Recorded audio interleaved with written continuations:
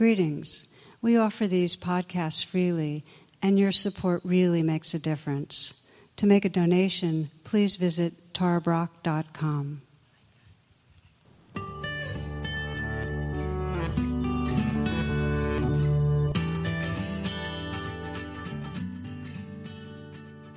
There's a story of a reporter interviewing a bank president, and the interview went like this.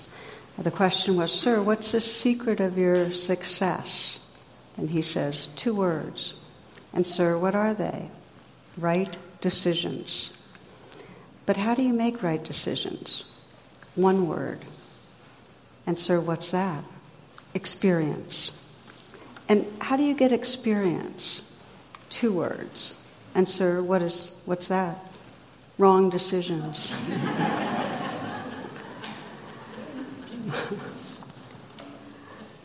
Said briefly, that's the message of it's feedback, not failure, when stuff doesn't go our way. And the reason I bring it in is because how we frame what's going on, the story we create around what's going on, or the meaning we assign, totally shapes our experience. There's been some very interesting research that Kelly McGonigal reported about 4 years ago on stress, and she described tracking 30,000 people over a period of 8 years. And the question she asked was, how much stress did you have last year? Do you believe that stress is harmful for your health? And then she basically noted who died over that period of time. And here's what they found. Those who experienced a lot of stress had 43% more risk of dying, but it was only true for those that felt that stress was bad for them. Those that felt that stress was not bad for them had the lowest risk of dying. 30,000 people. It's a really interesting study, that how we frame things really determines our experience. It's, as I say, it's not what's happening, it's how you're relating to it. And this goes whether you're considering it, having a divorce or getting a really bad diagnosis, or having the stocks go up or the stocks go down. It's how you're relating will determine your experience. So this is part 2 that we're doing in this class of the theme of how our stories can imprison us. And the core understanding I kind of want to start right in the beginning with is that our stories, our beliefs are a map of reality. They're not reality itself. As one teacher says, they're real but not true. They're real thoughts, they're real sound bites in our mind, but they're not the truth, the lay of the land itself. They're a map, not the territory. And some, like a road map, are useful. They get us going in a certain way that can be helpful in our life. And others are not. And they actually cause enormous suffering. That's the bottom line. One way to think about it is that our stories are really good servants. They have the potential to be, and really terrible masters. When they're the masters, they define us. And this is the key to the whole exploration, is that our stories can keep us trapped in a very small sense of self. Or they can remind us of important ways to pay attention and to be that actually wake us up out of a confining sense of self. So that's what we'll be exploring. And one way that I think about it is that if you're suffering, you're believing a story that's not serving you. Any kind of suffering. You're believing a story that's not serving you. It's dominating you. It's defining you. So the question is, how do we know whether the stories in our mind are serving us? Can we actually have that filter where we have enough mindfulness to step back and say, hey, this is a story. What's it doing to me? Okay. And if we're hooked, how do we get unhooked?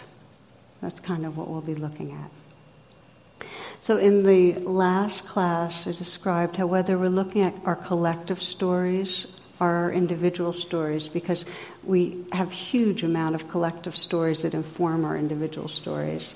When we're looking at them, the ones that cause suffering are fear-based. They're driven by fear. They're coming from our more primitive survival brain, and that survival brain's kind of overdoing it. It's out of control, and it's creating a story that's not serving us. And because the biggest domain that matters to us is relationships. We are relational creatures, and we live and die because of relationships. That's the arena that our stories are most poignant about. Who are we in relationship to other people?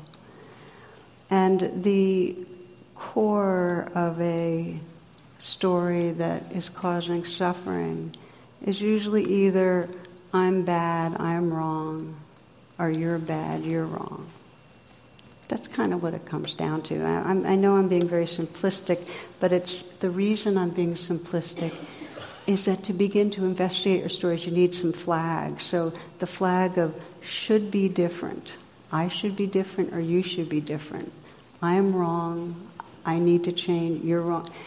That's a sign that there's a story that's confining you. So fear-based stories are often really proliferate in societies where there's a lot of fear. And if you look at our contemporary society, well, what does fear come from? It's when we feel separate. We feel like we don't belong. And we're in a society that does not nurture togetherness. It does not nurture a sense of cooperation and collaboration. There's more of an emphasis on competition and being the best and beating out other people, and a lot of hierarchy that we buy into that really makes it hard to trust a true belonging.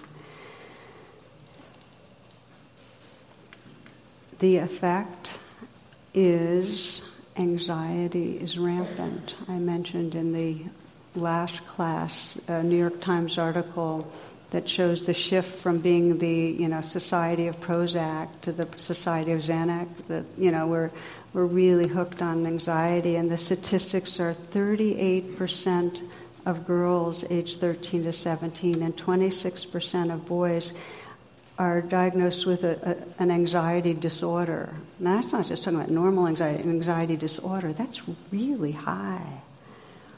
So in our families, our caregivers have their anxieties about themselves, about the children doing well, and so it often interferes with the kind of bonding and attunement that makes for secure belonging. So we all develop what I sometimes describe as these spacesuit selves, these egos that underneath its insecurity, and the spacesuit self is navigating to try to feel better.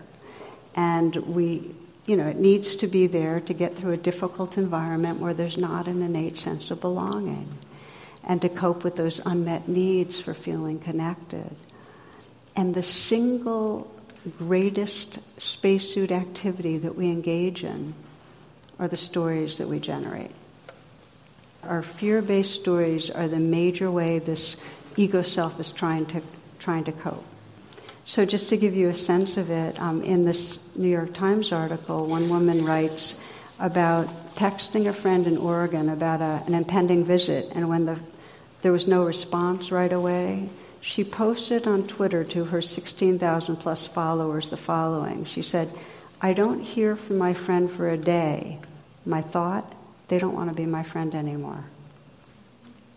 And then she's developed this hashtag called "This is what anxiety feels like," and it just caught fire, and people started sending in all their experiences of anxiety and their stories for what was anxiety like for them. One said, finding even the littlest changes in people's behavior around you and thinking they hate you. How quickly our story is, if you're acting grumpy or critical, it's about me. Always feeling you're a bad friend although you did nothing wrong.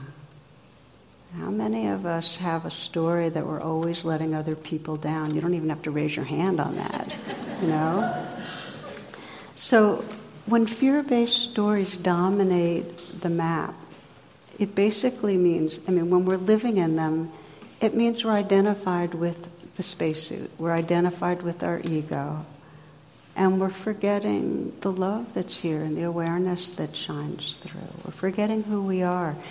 And when we're inside fear-based stories, we're perceiving other people as spacesuit selves. We're forgetting their subjectivity and that the eyes that are looking at you have the same deep longing to connect, the same sentience. We forget when we're in those stories. They contract our being. So I've worked with a lot of people, including myself, who are aware of the stories that we're telling ourselves to some degree, and yet they're really hard to let go of. They have a deep groove in the psyche. So I'd like to look at how come they're so tenacious. How come these stories just persist and persist? And the way they keep going is that we are continually looping thoughts and feelings. So we have a fear thought, and it creates a biochemistry of fear that then generates more thoughts. So we can spend a lot of time lost in thoughts that in some way are keeping an atmosphere going of anxiety. We're just very repetitious. One cartoon I've always loved has got this guy who's about to drive into a desert and says, you and your own tedious thoughts next 200 miles, you know. This is Carlos Castaneda, who wrote, he's describing the teachings of a shaman who says, you talk to yourself too much. You talk to yourself too much. You're not unique in that. Every one of us does. We maintain our world with our inner dialogue. A man or woman of knowledge is aware that the world will change completely as soon as they stop talking to themselves. This is one reason they're so tenacious, is that we're just so habituated to thinking mind and believing our thoughts. And so the beginning of training ourselves to be able to let go of the stories that hold us is to just even be able to step out of the thinking and know the difference between thoughts and this living reality right now.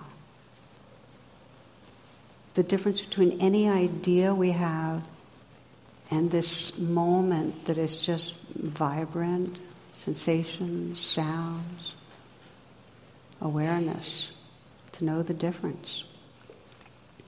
But instead we stay inside the thought forms. And if you think about fake news, which many of us are thinking about, the more it's repeated, the more believable it becomes. And that's more and more common information. Just keep repeating it. Doesn't matter how bizarre it might seem to some people. If you keep repeating it, there's something about hearing it that the mind assumes it's true. And it's interesting that mental corrections alone don't work. What that means is if somebody puts out fake news and you correct it, it actually amplifies the belief in it. Interesting to me. And it's kind of, as Einstein put it, you can't solve a problem on the same level it's created. You can't respond to an untrue story with another story that's trying to correct it, which is why affirmations generally don't work that well, because the story's in our body by that point. Our body is feeling and believing it in a visceral way. So one reason the stories that limit us are so tenacious, we keep repeating them, deep grooves in the brain. The second is that we avoid opening to the vulnerability underneath them. consider this. If our story is something like, I believe anyone I meet, if they get to know me, will reject me. And then we're saying, well, stop staying in the idea and come into your body. Well, what do you think's in your body at that moment? Fear, shame. The last place we want to go is into the body and feel what's there, even though if we learn to do it, we'd actually discover a presence that gave us a lot more wisdom and space and reality. But you have to go through the energy in the body. So we avoid the vulnerability there. Another reason the stories survive so well is that the stories that really keep us hitched, the ones that have a lot of vulnerability around them, we don't share with others. We don't bring into a wider container to let them ventilate and have the benefit of more awareness. We keep them to ourselves, which means we get more identified with them. You know, I've seen especially when I was working a lot as a clinical psychologist, that when a person was able to name something they felt really, really ashamed about, something where they had a story of just how deeply bad they were, that actually was a sign to me they were beginning to not be so identified with the story. Does that make sense to you? Okay, so naming out loud, and we're not inclined to do that for the stories that really have us hooked. And the last piece I'll say on why they're so tenacious, we hold on to them because they give us a sense of control. We'd rather feel like we have a map than no map. We'd rather feel like we know the bad news and are ready for something and maybe can do something than not being sure. We don't want uncertainty. So it gives a false illusion of control to keep running these stories. So what motivates us? You know, why would we be spending time right now on this? What motivates us is that as we begin to deepen our attention, we start sensing just how much suffering there is being identified as a deficient, unlovable self. You know, we see the conditioning to perpetuate, but we start getting, as it's said, that we're loyal to our suffering. That we keep rerunning the stories, that we're being really loyal to our suffering, but there's some sense of another possibility. So I'm naming this because it takes a lot of motivation to begin to really shine a light on our stories and to be able to start opening to what's underneath them. It takes courage. I like the language of Mark Nepo, the poet, who's described it as an exquisite risk. To become more intimate with truth means we take the exquisite risk of going underneath the stories. So the first step, to become aware that we're telling ourselves a fear-based story. That we've framed life as a problem, we've framed ourselves as a problem and the effect it's happening. And if this is motivating you, if you're feeling like, yeah, I'd actually like to catch on to the stories that really have me hooked, start with ones that aren't so charged, just to get the knack of going, okay, here's a story that I'm believing that's making me feel more contracted. As you can imagine, those of you that have been with me before, I will be asking you to do something like that soon. Okay, so we become aware. So I'll give you an example for myself because I'm actually really fascinated by watching my mind and watching how often there is some background of a story that I wasn't conscious of that's affecting my sense of things. So Monday morning, as I've described often in my talks, I have a ritual of going right down and hiking by the river, the Potomac River, and then I often will do a standing meditation by the river, sit on some rocks, and I got still, and I encountered this huge wave of fatigue, and it's been really chronic. I've had, for several weeks now, I've just been aware of consistent fatigue, more at a more intense and oppressive level than usual. So my mind started circling around with the typical, what's causing this? How come it's happening? And what do I need to do about it? And so on. And then I watched that, and because I was officially meditating, I was standing there trying to meditate. I went, okay, I'm talking to myself here. And what's the story? And what's the real assumption here in the story? And the assumption was that I'm caught in something bad right now. Something bad is happening. And it shouldn't be happening. It's like a bad thing to be happening. And I'm in some way complicit, like I caused it in some way. So just a comment that, again, these fear-based thinking has an undercurrent of no, this shouldn't be happening. No, this is wrong. No, I'm wrong. This is bad. It shouldn't be. Okay, so there I am, and underneath, so I say, okay, a story, and there's a lot of no's around it. It shouldn't be happening. What's actually going on? Got into my body, and I was feeling that weighty, achy, I feel when I'm really fatigued, kind of like a pain or pressure in my heart. It's just real weighty. My mind's fuzzy. It's unpleasant. So I just say, okay, unpleasant. And there's a little more quiet and a little more kind of opening into a witnessing versus the oppressed, beleaguered, fatigued self. That's the beginning of a shift. But then thinking again, and the thinking went, yeah, but if I don't pay attention to this, I won't take the steps to fix it. And so I really have to pay attention in order to fix it. And then there's another part of me that goes, you can spend time thinking about it and fixing it, but you're way, way overdoing that, because we go way beyond the need. So, okay, then quieting again. And just sensing, okay, it feels oppressive, it feels unpleasant, and more, the who I was the awareness, witnessing, and just sensing, oh, this is hard. This being, this organism's struggling right now. So with that witnessing, there was kindness, just a bit of compassion. The question comes up, if nothing's wrong, if there's no story of something being wrong, then what's here? And you can ask yourself that. You can ask yourself that right now, because it's really right at the heart of what we're looking at. If we step out of any story that something's wrong with how things are, they should be different, then what's here? What we find is it might be unpleasant, it might be intense, but the identification with it dissolves, and there's a sense that we're resting in an awareness that can include what's here in this moment. That's the freedom.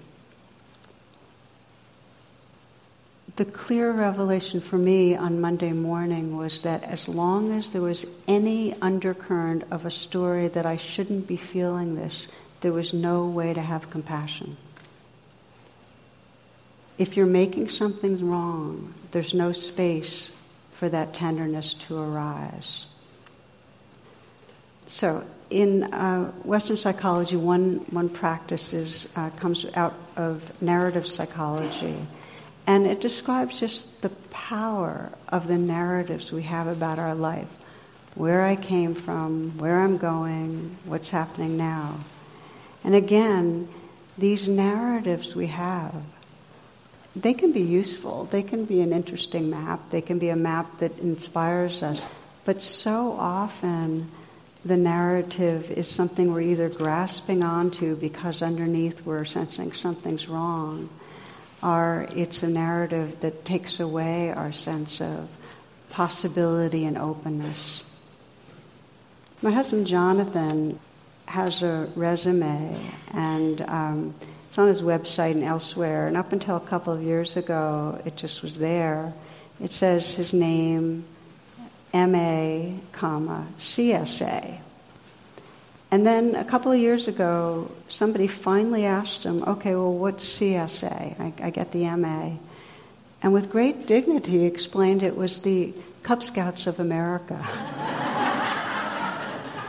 I have to tell you, under his past employment, he had a long list. The final one was certified pesticide applicator for the state of Illinois, expired. So we latch on to our narratives, and again, they can either be to cover up, or they can be in some way so narrow they keep us down.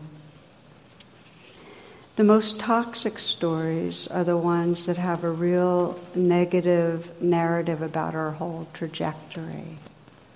It's the conclusions we've made of what's possible, and it's when we've seen our patterns repeat and we lose hope and think, this is it, I'm doomed to always be like this, etc. One woman I worked with some time ago had gone through a lot of changes in a very short time over a couple of years, really brought a lot of this practice of mindfulness and compassion to trauma, so a lot of dramatic changes. But periodically she'd get this wave of depression, and with that depression would come flooding the old stories that were really negative, and a lot of self-destructive thoughts, right? Even some suicidal thoughts, a lot of darkness. And then the story she'd wrap around all of that would be, this shouldn't be happening if I was really getting better. This wouldn't be happening. This means something's basically broken. I'll never heal. I'll never be happy. And then defeated. Okay? It's kind of a despair. So that was the pattern. It's back. The demons are back, and this is a downward spiral. If I thought I was doing better, I was deluding myself. That kind of thing.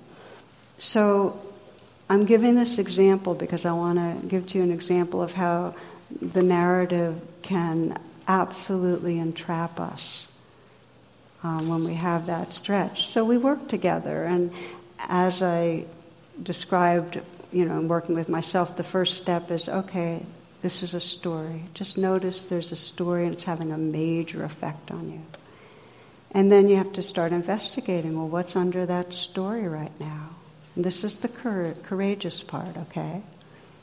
Because when there's a story, a fear story, there's fear. And for her, when she started investigating, it was a dark, hollow place of ache and fear and shame. And kind of being with that. And when she sensed, what did that very young, desperate place need?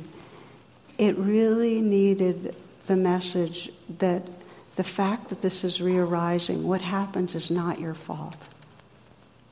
It's that kind of sense, just like the outer weather is not our fault. The fact that we go through cycles, it's not your fault. It's not your fault.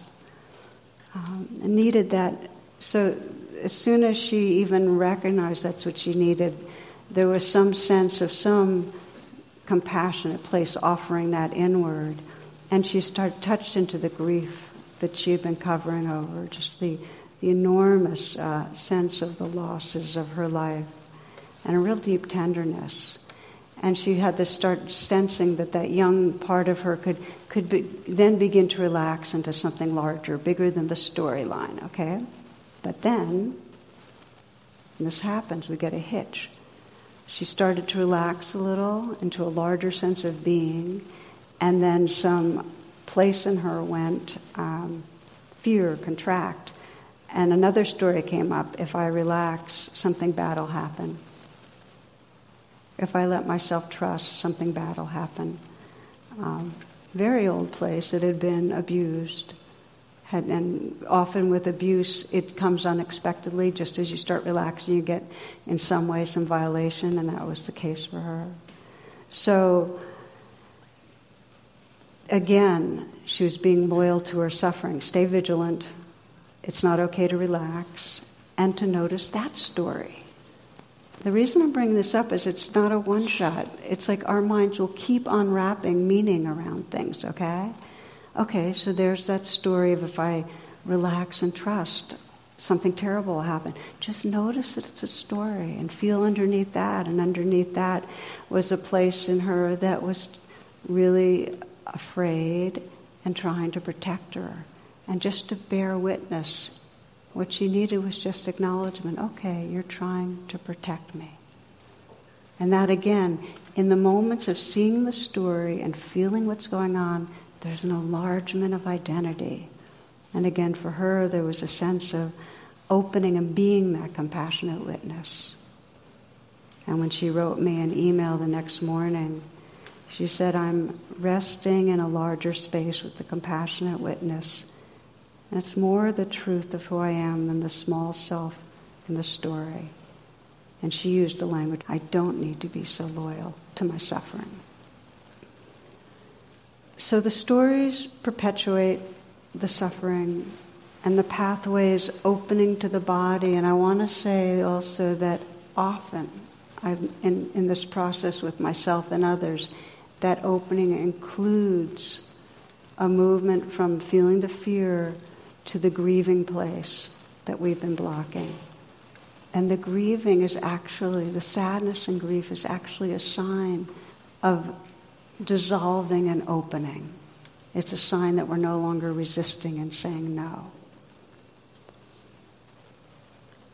Now, often there's this invitation to sense that we've got these stories and we're clinging to a story of wrongness and badness, but then there's the question, don't we need a story of something's wrong to protect against a violent world? And I want to address that because some of you might be wondering that. There's a lot that happens that endangers our being. Don't we need a story that something's wrong so we'll stay alert to it? And many of you, I know, are familiar with Ta-Nehisi Coates, who wrote Between the World and Me. And he brings a powerful attention to the fear that lives in the body of an African American because of the very real ongoing threat of physical violence. And I'll just read you a quote. He said, "It is not necessary that you believe the officer who choked Eric Garner set out that day to destroy a body. All you need to understand is that the officer carries with them the power of the American state and the weight of an American legacy, and they necessitate that of the bodies destroyed every year, some wild and disproportionate number of them will be black." So if you're in a black body, way, way more endangered. Now I share this on the same day that yet another police, or maybe it was yesterday, another police officer was acquitted in shooting and killing a person of color. It's a big series of acquittals. And the reality is we need to have the stories that remind us that we have to take care as individuals and take care collectively to change a system that destroys life, that's oppressive and violent. Yet those are stories that serve. But as Ta-Nehisi Coates says, if the story becomes a master, in other words, if a person of color goes around and the story of I'm endangered takes over, it disconnects from life. It takes over life in a way that's incredibly painful. And I want to share with you his example of that because I found it so compelling. He writes in the book about an experience in Paris he had. By the way, the whole book is him sharing with his son the way people of color live with fear for bodily self. But this is the first time out of the country for him, and he described how hard it was for him to shake that fear and mistrust. He says a few weeks into the trip, he made a friend who wanted to improve English, and he wanted to improve French. So he describes at one point meeting up with this man and going to an outdoor cafe, and the friend orders some wine and a heaping platter of meats and bread and cheese and then pays. And all the time he's thinking, hey, this is some elaborate ritual to get an angle on me. His friend wanted to show him the architecture of a building, so he guides him down the street. They take a walk together. Meanwhile, he's waiting for the guy to slip into an alley where some dudes will be waiting to attack. This is what he brought with him. He said, but my new friend simply showed me the building, shook my hand, gave a fine bonne soiree, and walked off into the wide open night. And watching him walk away, I felt that I had missed part of the experience because my eyes were made in Baltimore, because my eyes were blindfolded by fear. What I wanted was to put as much distance between you and that blinding fear as possible. So I share this story on purpose because, yes, stories that let us know of very real danger, absolutely we need to have them. When they take over, they separate us from our hearts and our awareness and each other. So we're exploring this process of how do we identify the stories that are not serving our hearts and awareness. How do we come into the lived experience so we can bear witness and we can recognize who we are as that witnessing, compassionate presence and not be so identified, not be imprisoned? How do we loosen the grip of the story? As I mentioned, when we're living in the spacesuit self and we're in our stories, all we can see is other people's spacesuits. And we're not able to recognize their goodness. We're not able to recognize their vulnerability, and we can't sense what's meaningful to them. You know, one of my favorite reflections when I'm leading groups often is, please tell me what you love. Please tell me what brings you happiness. Please tell me what you feel devoted to. You know, that kind of inquiry. Well, when we're in a spacesuit self, when we're living in our stories, we are unable to connect with what is really important to others. So we don't have an authentic respect and care for what matters for other people. We're just not in touch. Again, by example, during the early weeks of the Iraq War, this happened then, the Army and the Marines were closing in on Baghdad, and one soldier describes what happened. A small unit of American soldiers was walking along a street in Najaf, and I'm not pronouncing it right, but when hundreds of Iraqis poured out of the building on either side. So there they are, this small unit of Americans, and the Iraqis were really, really enraged, the fists waving, throats taut. And they pressed in on the Americans, who glanced around each other, and they're in terror.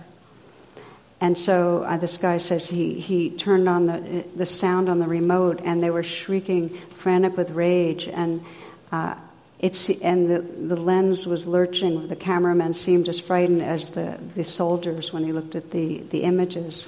And this guy was sure that there would be a shot that fired from somewhere, that the Americans would then open fire and the world would witness a massacre. Okay? That was the fear. So here's what happened. At that moment, an American officer stepped through the crowd holding a rifle, his rifle, high over his head with the barrel pointed to the ground. Against the backdrop of the seething crowd, it was a striking gesture. It was almost biblical. Then he said, "Take a knee." Okay? That means that go down on your knees. The soldiers looked at him like he was completely crazy. And then one after another, this is with their bulky armor, body armor and so on and gear, they knelt before this boiling crowd and pointed their guns at the ground. The Iraqis fell silent and their anger subsided. The officer ordered his men to withdraw.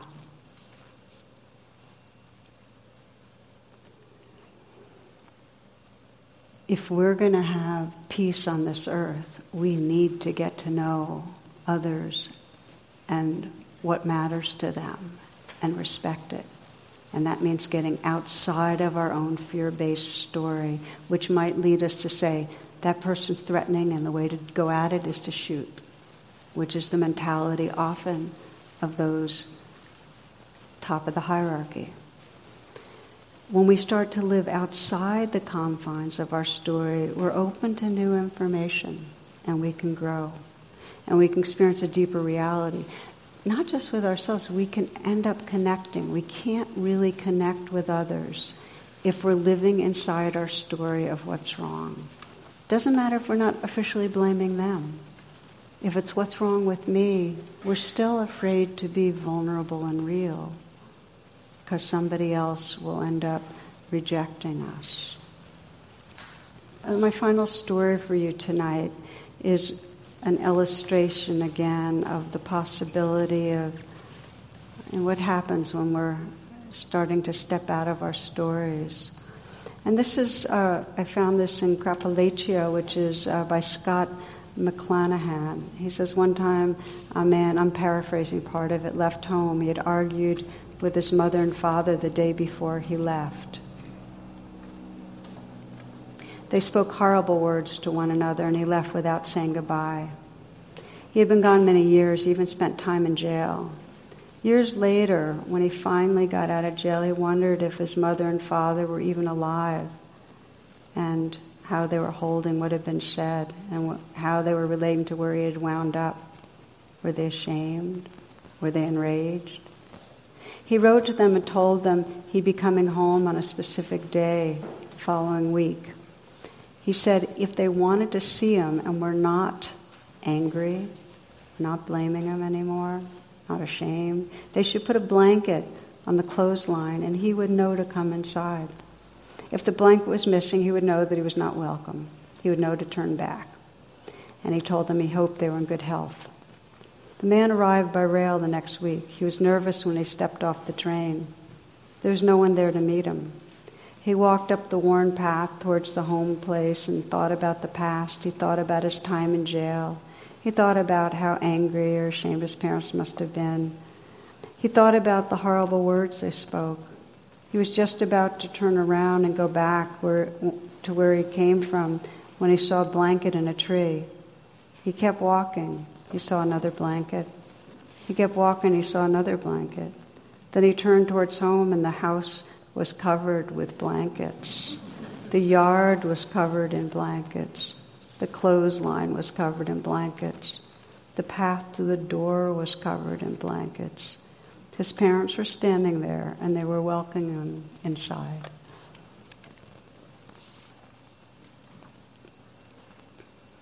I think part of what touches me about that so much is we're so inclined to believe our stories of separation, when deep down we all want to connect.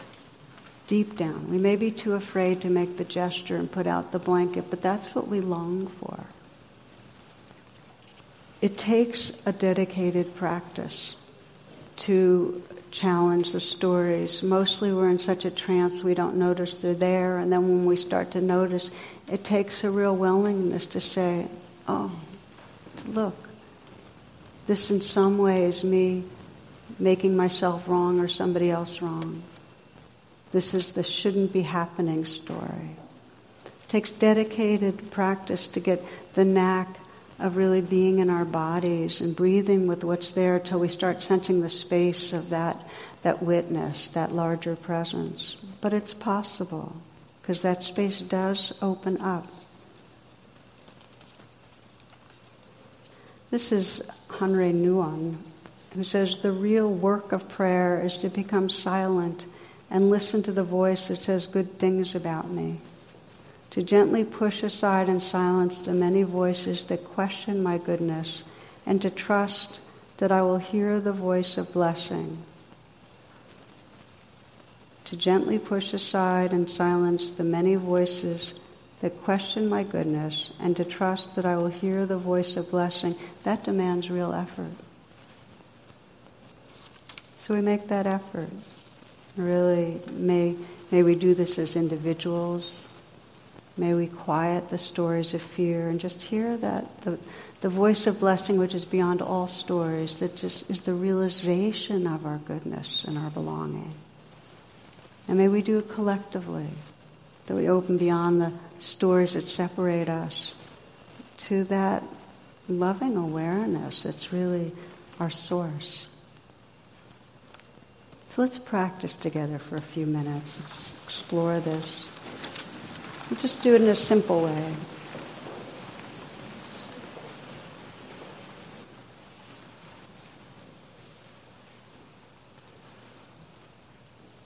You might bring to mind some recurrent situation in your life where you end up feeling difficult emotions, feeling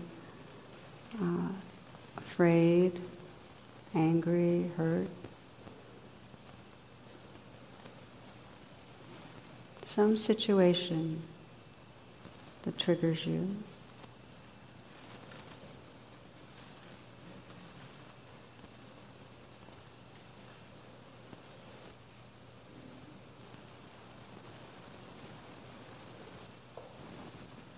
And ask yourself, what's the story I'm telling around this?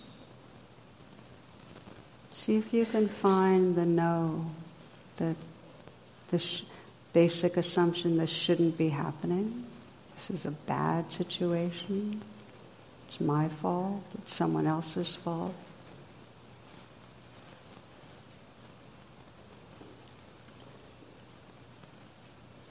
What's the no? This is wrong.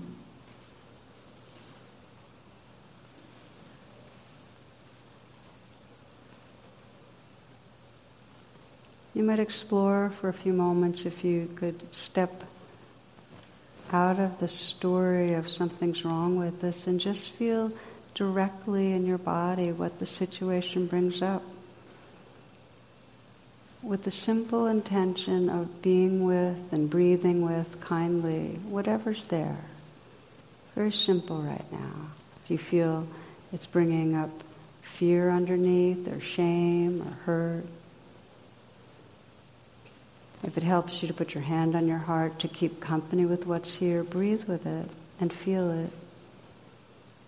And sense that you're contacting what's under the story and regarding it with a very kind witnessing.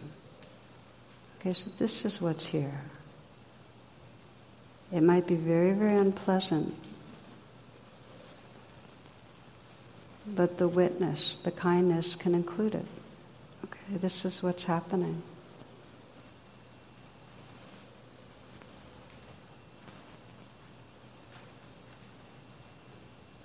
So this is the movement from the story, believing the story, to witnessing and holding the feelings underneath them with kindness.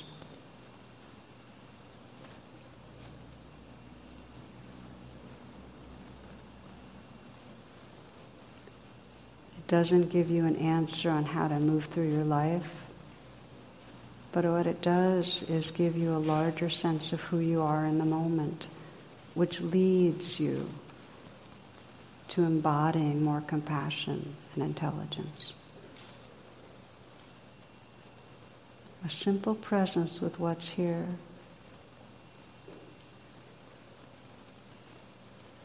Notice who you are when you're witnessing kindly the experience inside you.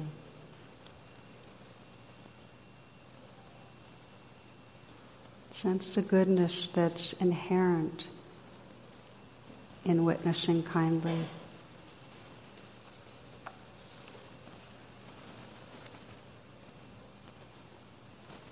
You might ask yourself, if nothing's wrong, if I'm not believing in a story that something's wrong, then what is here?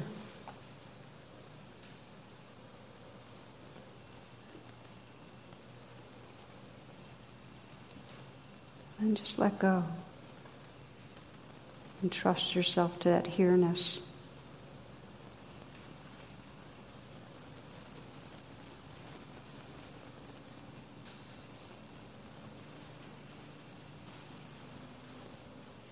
And as you move through the days and weeks to come, and you find yourself stuck, you can ask that question, well, what am I telling myself? What story?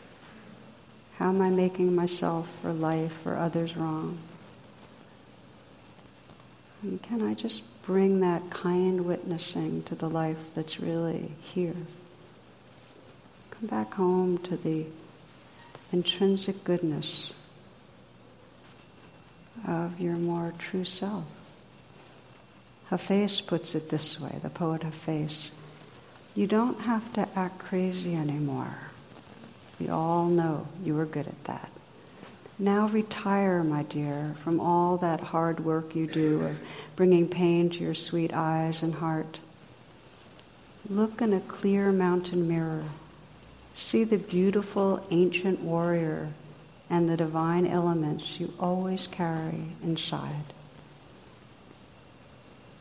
Look in a clear mountain mirror. See the beautiful ancient warrior and the divine elements you always carry inside.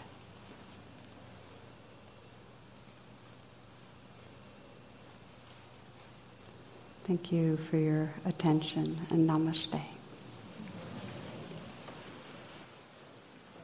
For more talks and meditations, and to learn about my schedule or join my email list, please visit tarabrach.com.